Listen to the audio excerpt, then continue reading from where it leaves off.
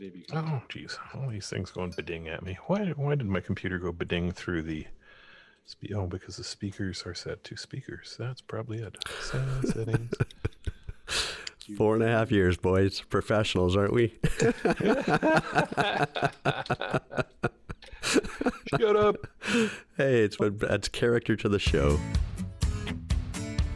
This is the AT Banter Podcast, a balanced and entertaining look at assistive technology, accessibility, and its importance in people's lives. Join Rob Minot, Ryan Fleury, and Steve Barclay as they banter with people around the world about anything and everything regarding assistive technology and the disability community. Now, on with the show.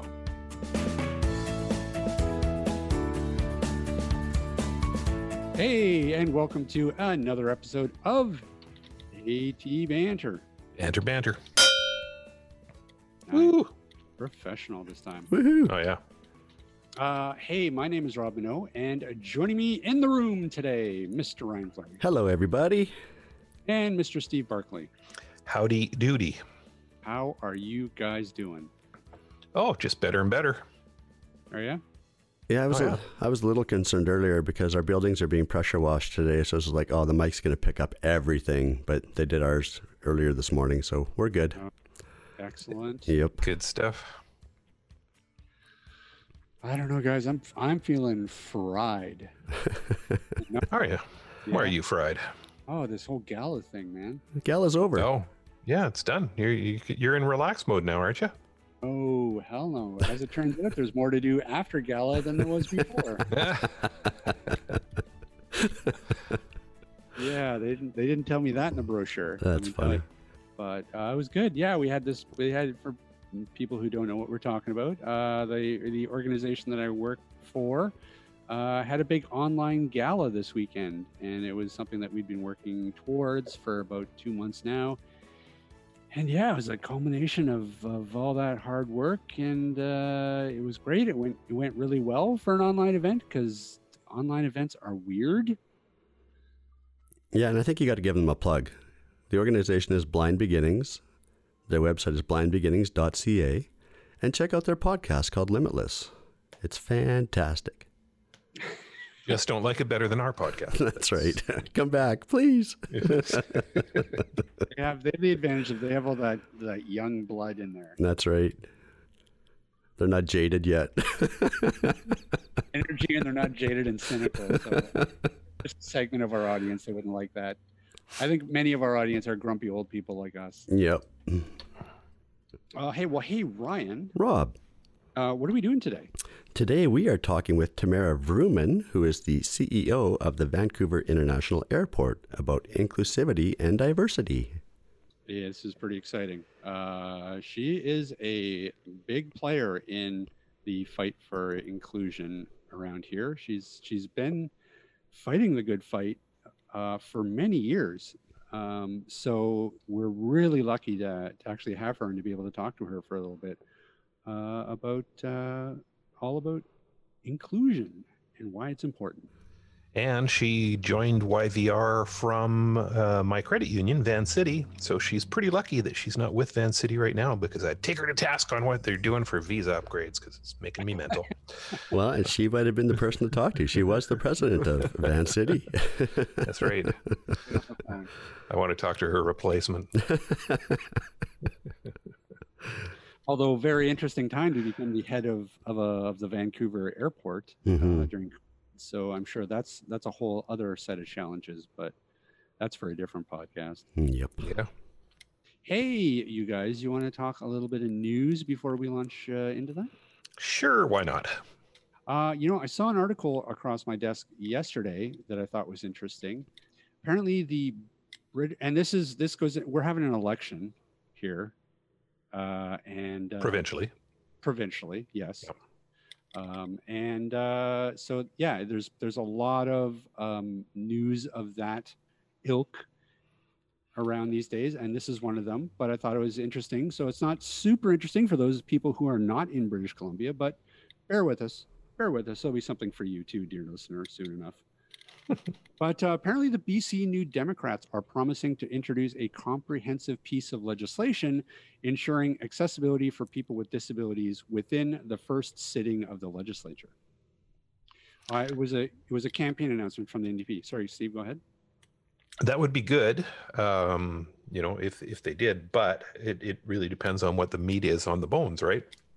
Yeah, and that's unfortunately that part of it, they've of course not really saying. All they've really said is that that more than 9,000 people have already been involved in consultations with the previous government about the issue.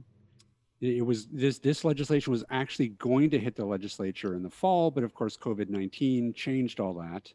Selina Robinson, the NDP's candidate for Coquitlam Millardville, said that the legislation will cover both the private and public sectors dealing with issues including housing, transportation, employment, and the delivery of services. She said the legislation would be designed to ensure people with disabilities have equitable access and care.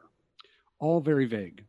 Indeed. They were actually asked recently, I don't remember which disability organization it was now off the top of my head, but they were asked specifically if they would increase funding for people with disabilities, because the disability amount that people get in the province right now is below the poverty line.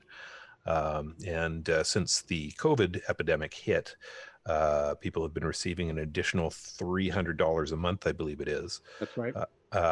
And that has been helpful, obviously, for a lot of people. But they were asked if they would make that permanent, and their answer was pretty waffly. Yeah. They didn't actually come out and say, yes, they would increase the amount. They just said that they would do something appropriate. So I think there's a lot of vague politics going on right now. They clearly are not putting any real meat on the bones at this point. So we'll see what comes. But, one, they have to be elected. And there's, some doubt about that. For example, Selina Robinson, who you mentioned, she in Millardville, that's been a Liberal riding for years. The likelihood of her flipping that riding is really poor. Yeah. What I'm hearing from people on the ground is a lot of people are really angry at them calling a snap election when we have, or when we're supposed to have fixed election dates in British Columbia. And they called it in the middle of a pandemic. So I think that's going to come back and bite them right in the bum. But we'll see. Yeah, that's really what it sounds like to me too. It just sounds like this is they're putting this out there because it's election time and they want to get that vote. So they bring this up without really actually saying what they're talking about, because it sounds like it's legislation that was going in anyways. And you're absolutely right. The Green Party, has been talking about that, making that $300 a month top up to those people who are on disability and income assistance permanent. While NDP, they've been pretty quiet about it, and they continue to be pretty quiet about it. So, it does sound like just sort of positioning, and they're just putting something out there to have something out there, for this issue. But it doesn't sound like there's really any meat to this at all. Yeah, we'll have to wait and see. There's a lot of unknowns, a lot of balls in the air right now. But on the other side of the aisle is the Liberal Party, who's campaigning on the idea of getting rid of the provincial sales tax. Dropping the provincial sales tax down to zero. Now, I don't know how you make that promise as a government when we are spending massive amounts of money on our COVID response, and still maintain the social services that we have as they are now. Right. So that side I see pretty worrying, because if anybody's likely to win this election other than the NDP, it's probably them. So little concerning. You don't have a money tree in your backyard like the rest of us? I do not. Huh. We should. Can I take a cutting off yours? No, I think we should get you one. Yeah. Well, hey, this could tie into actually something that we might talk to Tamara about, but you guys want to talk a little bit about Microsoft for a second? What would you like to talk about with Microsoft for a second? They recently released their 2020 Diversity and Inclusion Report, which I thought was interesting. I thought that it's interesting that they do this. So they just release all the numbers of their employees. They break down exactly what demographics they are currently hiring. So that includes, women and other ethnicities and people with disabilities. So according to a survey of Microsoft employees in the US, 6.1% self-identify as having a disability. So, and they do go on in the report to say that, obviously that's a number that they're not, they're not happy with. There's room for improvement, but still 6.1%, I guess not too bad. But what I find interesting is that, they're being very transparent about this. And I think that that's a really interesting way to approach this. And I'm not really sure who else is doing things like this.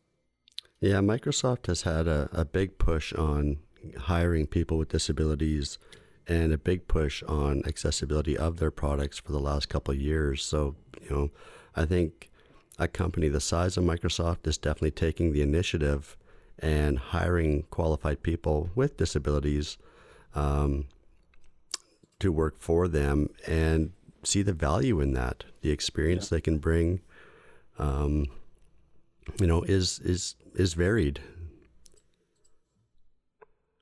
Well, and I think that it's always, it's good. It's good to be transparent about these things because, and I don't know that a lot of companies do this, would actually release employment stats like this in order to show what they're doing and that, they're putting their money where their mouth is.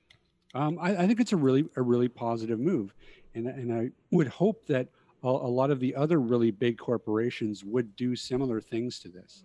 Yeah, and I think, we've mentioned it before on the podcast, but I think being in this pandemic has made a lot of companies open their eyes and see that people can actually do some jobs from home, which makes some people maybe with mobility issues a lot more viable an asset to work for them.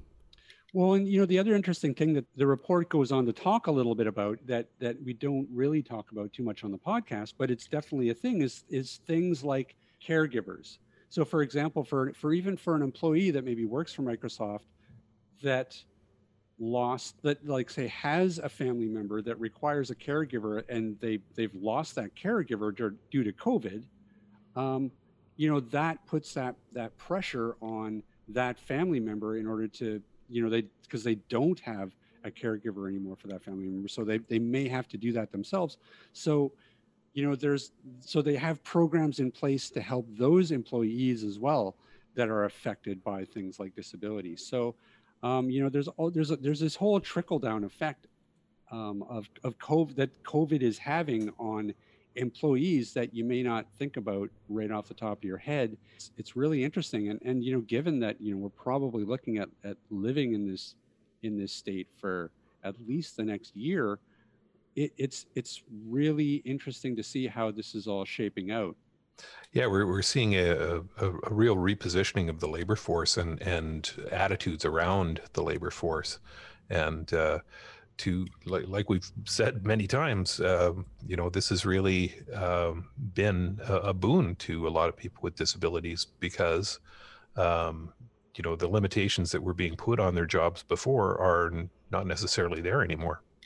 Well, and again, and not only that, the report does also talk about, things like the company providing things like ergonomic furniture for people who have to work at home, different types of equipment. I'm sure assistive technology is in that bundle somewhere as well. So yeah, I think Microsoft they're really showing leadership in that space. I think that a lot of other companies, I think, should really be paying attention to and hopefully following suit. Okay, well, I have to throw this in. I don't know the total number of Microsoft employees, but what's 6% of 250,000? Not a lot of people. About 12,000. Is it? Yeah, I don't know. I can't do math. Yeah, like I said, I don't know how many employees Microsoft has, but 12, about 15,000. Yeah. So get on Microsoft. I think. And their tools are getting better and better all the time. Did you see the article that I sent over on Slack earlier? Oh yeah, I did. Guinness? Yeah, It's the end of the world as we know it. why would they do that? Why would Guinness launch the first alcohol-free beer? I don't think it's the first. It's not the first. No. It's by in no ways the first alcohol-free beer, but it is the first alcohol-free Guinness. Right. Which is just wrong. Yeah, I mean, Just wrong. I've had Guinness. About the only saving grace for Guinness is that it has alcohol. Ouch, them's fighting words. I mean, it's just not. I'm like a Corona. I'm a lightweight. I can't deal with these really dark, really. I don't know what the word is. Heavy. Yeah, heavy beers like that puts me under the table, sir. Guinness, Lord Guinness, who of course was the owner of Guinness, was a member of the British House of Lords, and he was famous for never saying a word in the House of Lords. And at some point during his career in the House of Lords, somebody had brought up dubious medical claims made about various products out there, and he said something to the effect of, for example, people say that Guinness is good for you, and Lord Guinness, for the first time in his career in the House of Lords, stood up and said, "Guinness is good for you," and sat down and never spoke again. It's a good story. Anyways. Yeah. But yes, de-alcoholized Guinness. If ever there was a sign of the end times, that's got to be it. Hi everyone, this is Steve from Canadian Assistive Technologies, and this is a shameless plug. We've been working hard to find less expensive Braille products so we can make Braille available for more people. We can now say that we have Canada's most comprehensive lineup of inexpensive Braille solutions, including the 20-cell Braille Me from Innovision, the soon-to-be-released 40-cell Orbit Braille display from Orbit Research, as well as the world's least expensive multi-line Braille reader, the Canute from Bristol Braille. You can have a look at them all on our website at www.canastech.com.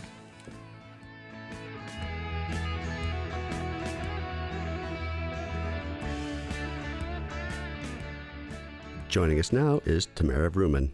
Hello, Tamara. How are you doing? I'm fine, thanks. All right. Well, hey, listen, we want to really thank you so much for taking the time out of your very busy day, I'm sure, to talk to us. And I know we only have you for a limited time only. So let's just launch into it. Yeah, absolutely. Let's go.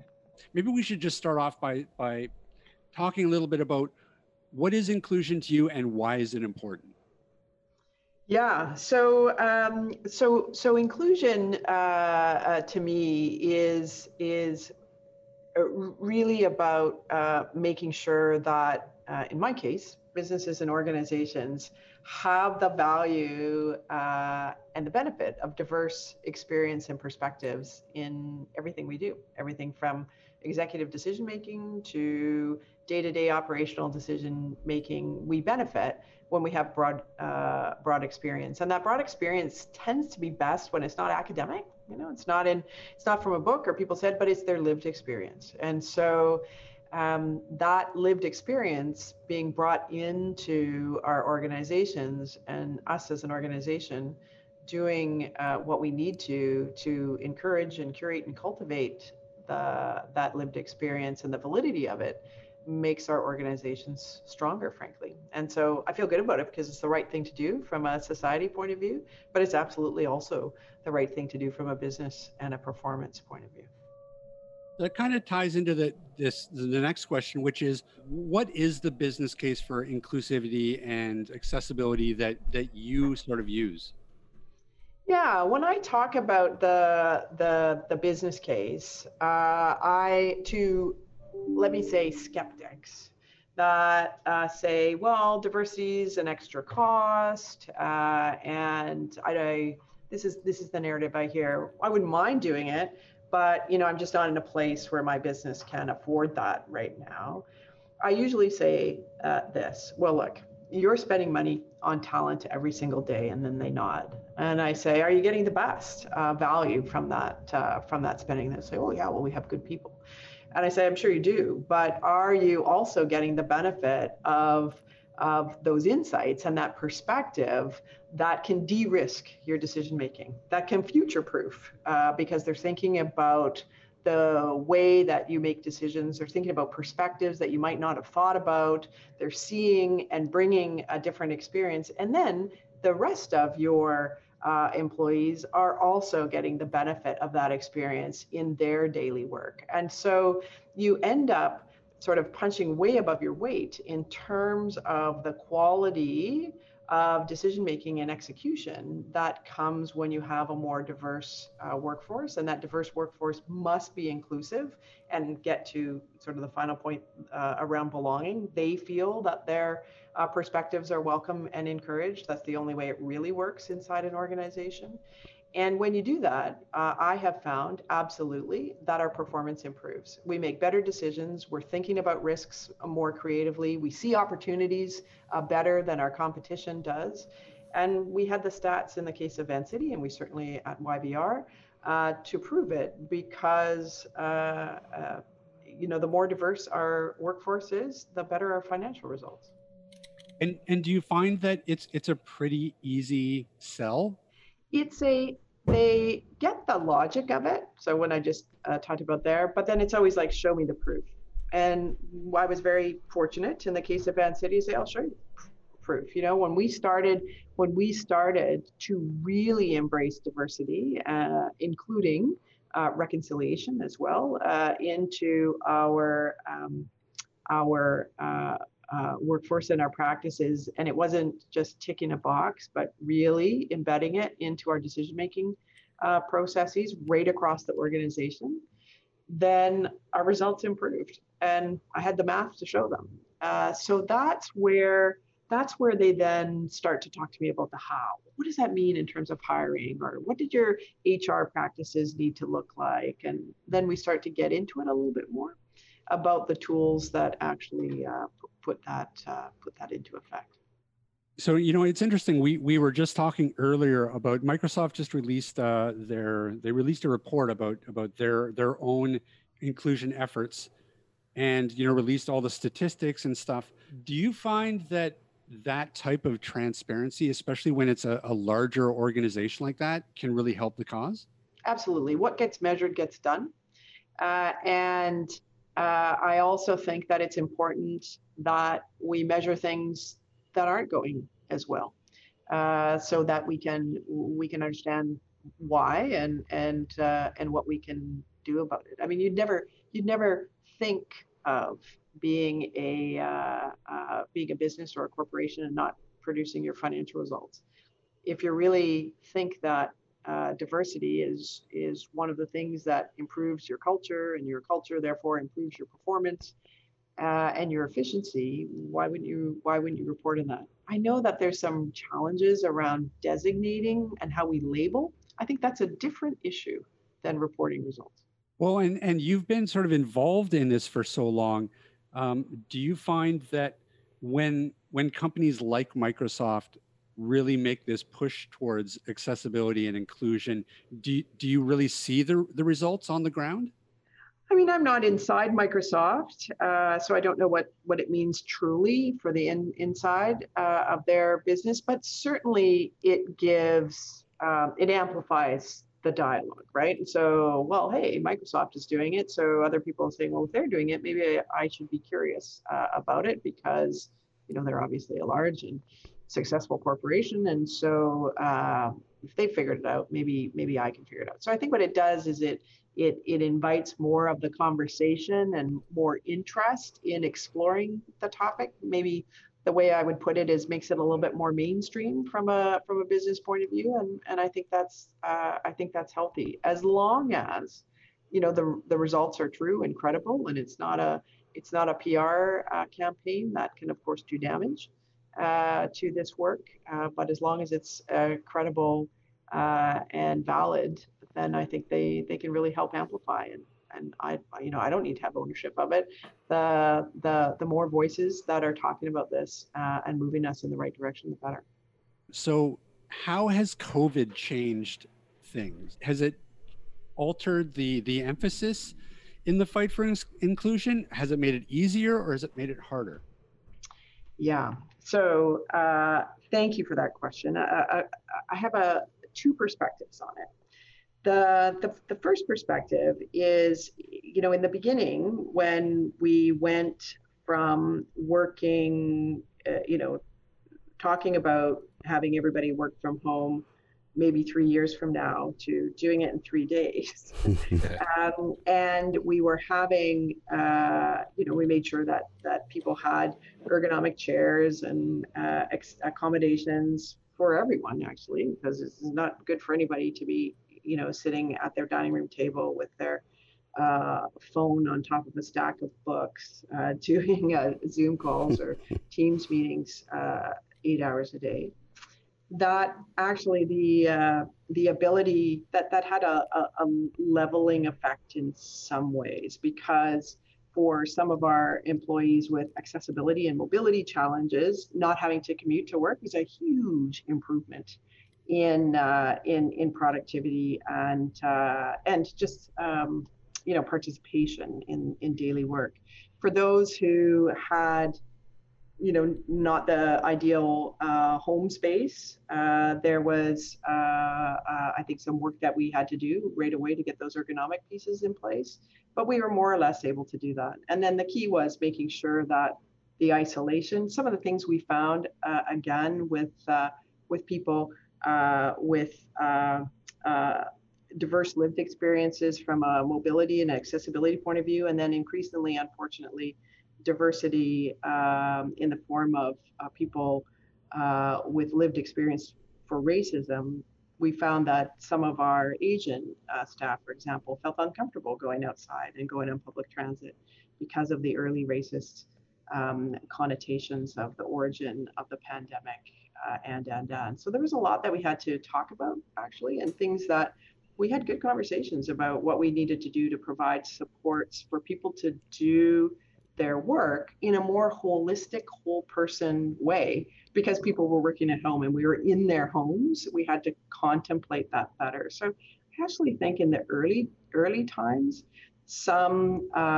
there's been some improvement in how we think about employee well-being, how we think about employee supports, because we were looking at people, as I said, not as employees in the workplace, but in situ, if you like, in their own homes. The piece that has been more of a challenge, though, is that I really recognize in our case at YVR that while we made great progress around diversity, we didn't institutionalize it in the best sense of the word. And so we didn't make diversity and inclusion and belonging considerations as powerful as financial or collective bargaining considerations. And so therefore, when we unfortunately had to lay off a significant portion of our staff because our sector has been so hard hit, all of the diversity hires and gains that we have made went first. And so that says to me that we didn't actually complete our work. We didn't embed inclusion and belonging. We did it in an intentional way, but we didn't do it in a systemic way that actually made sure that the tools and the things that we use to actually govern and allocate resources and things that make an organization work, that it was embedded. So we're now doing work, for example, in our collective agreement. How does the concept of inclusion coexist with the concept of seniority, for example? Those are things that we need to fix, and if we're going to really get this right going. Wow, so it sounds like it's really been a learning experience all across the board. Yeah, absolutely. COVID has been very difficult, obviously, for very many people. But it's also been a very forceful teacher, and we've really taken that challenge head on, because we know that there will be a future post-COVID, and we need to make sure that we're better. It's interesting. I mean, I know that when we've talked about things like workplace inclusion and inclusive hiring practices, We often just think of, oh, you know what, you pitch it to the company, and you buy any sort of assistive technology that employee may use, and that's it. But it sounds like there's so much more to it. Right from like altering sort of the workplace environment as well. And I didn't really consider that. Is that a big part of that component as well? Absolutely, and that's why I think that the advocates in this area, and I absolutely have believe they're correct. We've moved our language from diversity, ticking a box, filling a quota, to inclusion. Well, how are those folks embraced and welcomed in our organization? To belonging. Okay, well, do they feel that it's actually the onus of proof is the other direction? It's not, hey, I'm the employer and I can show you what we've been able to do with respect to accessibility and diversity. You actually have to ask those folks, what is their experience?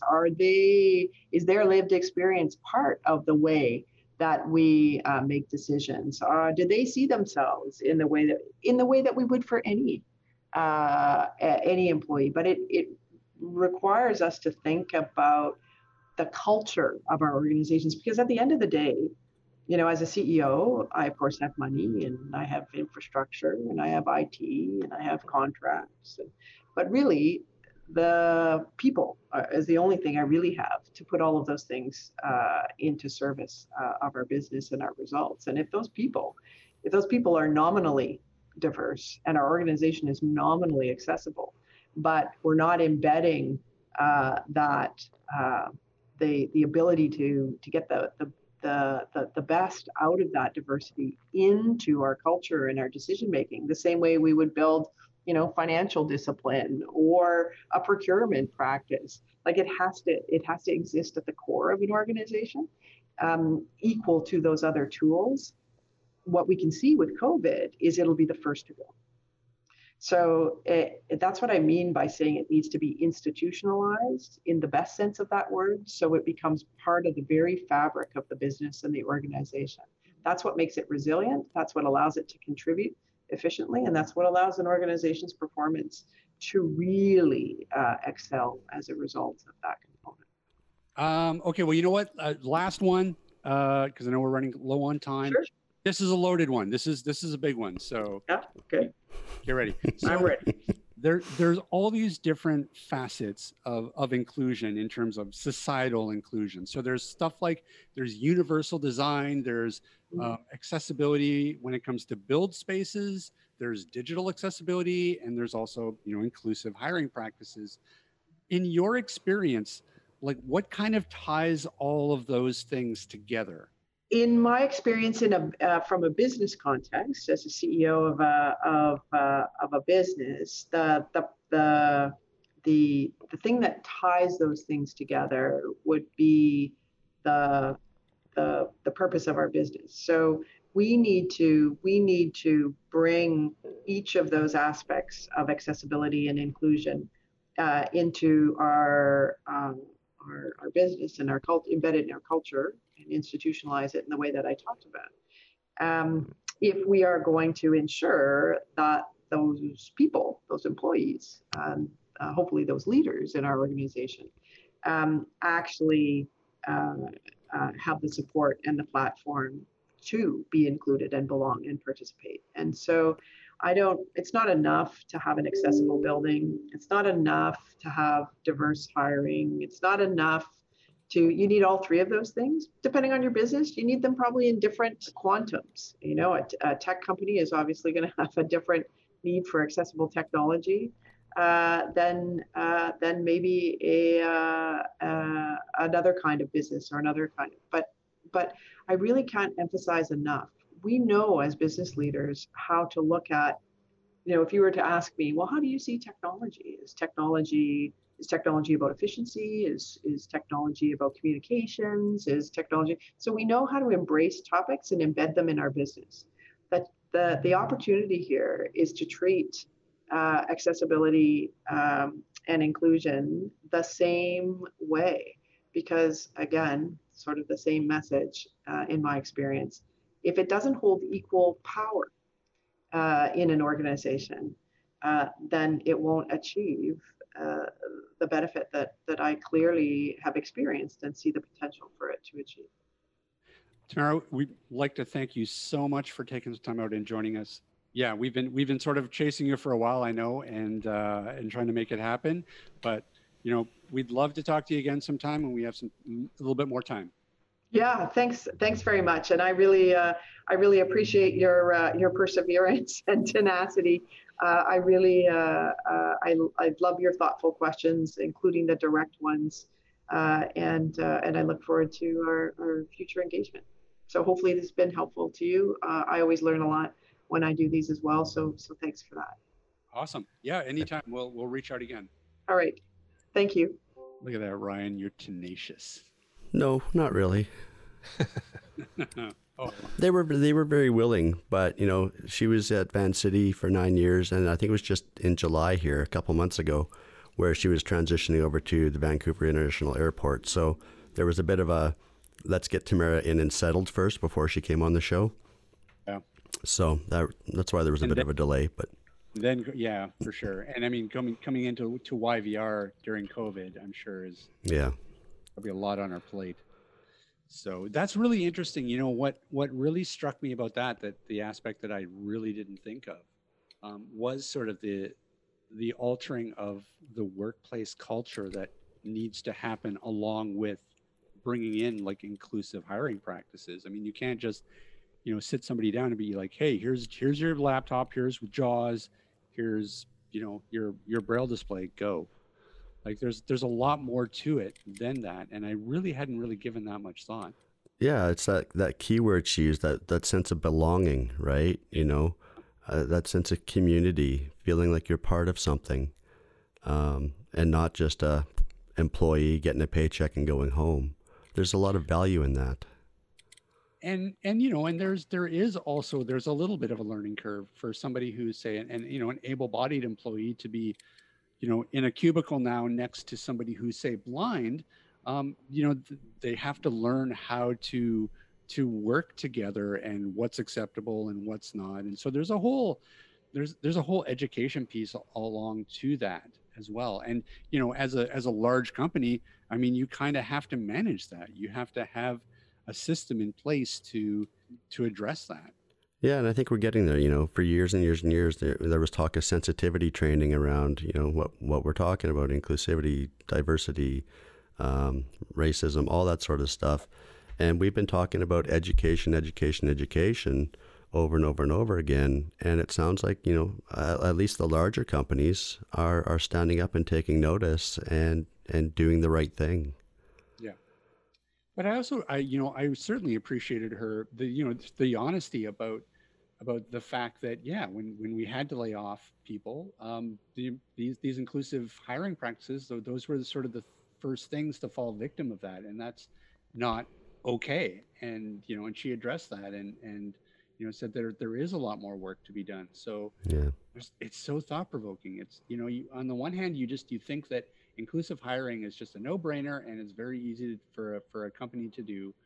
But between talking to Tamara and looking at this Microsoft article, you kind of see that these are big issues to address, and there is a lot of work to be done if it's going to be done right.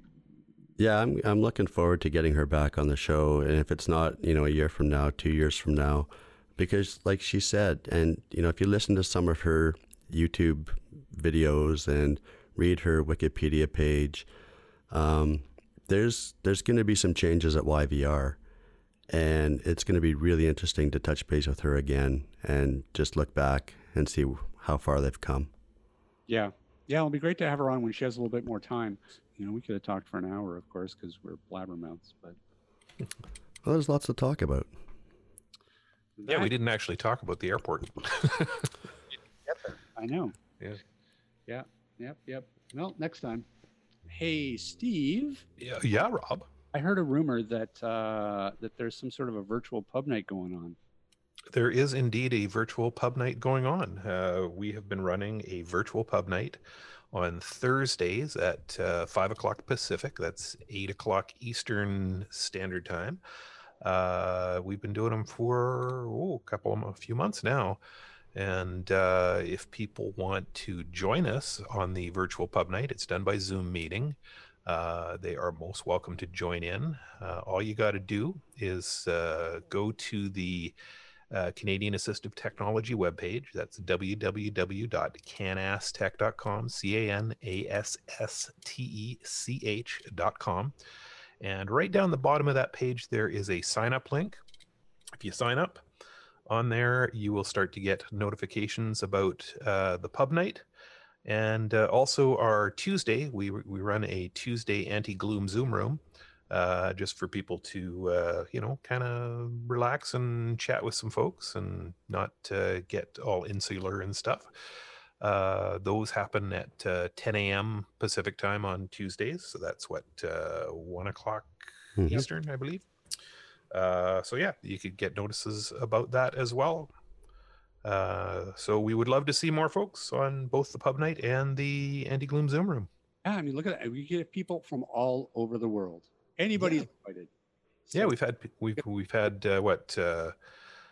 got Texas. We've got a couple folks down the States now. Yeah. Didn't we? We had somebody from overseas somewhere too, didn't we? I don't remember. And there's usually trivia. So if you enjoy playing trivia, definitely join the virtual pub night. Yes, we have our trivia master, David, who shows up time to time to do trivia, although I just got notice he's moving and he won't be joining us this week. But maybe by the time this podcast airs, he will be done with the moving. No, he won't, because he'll be in the middle of the move then too. So probably the next couple of weeks, no trivia, but you never know. Excellent. And not only that, they could meet one of us. That's right. We need to do an AT Banter Q&A show. A live Q&A. Live Q&A. We'll throw it out to our lists. Broadcast it on Twitter, Facebook. Let people know we're doing it such a date. Come and ask AT Banter questions. I'm sure there are many questions that are burning in people's minds. I'm sure there are. You might be surprised. I'm already afraid. That would be awesome. We're doing it. Stay tuned for next week's show. We'll announce the date. Oh, okay. Well, we were locked in now. Yeah. All right. I'm calling it. No pressure. And with that, I'm scared.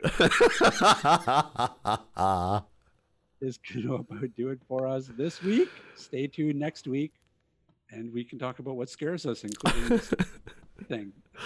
That's right. AT Banter Live. Yes. All right, everybody. Thanks for listening in. Big thanks, of course, to Tamara Vrooman. And we will see everybody next week. This podcast has been brought to you by Canadian Assistive Technology, providing low vision and blindness solutions across Canada. Find us online at www.canasstech.com. That's CANASSTECH.com.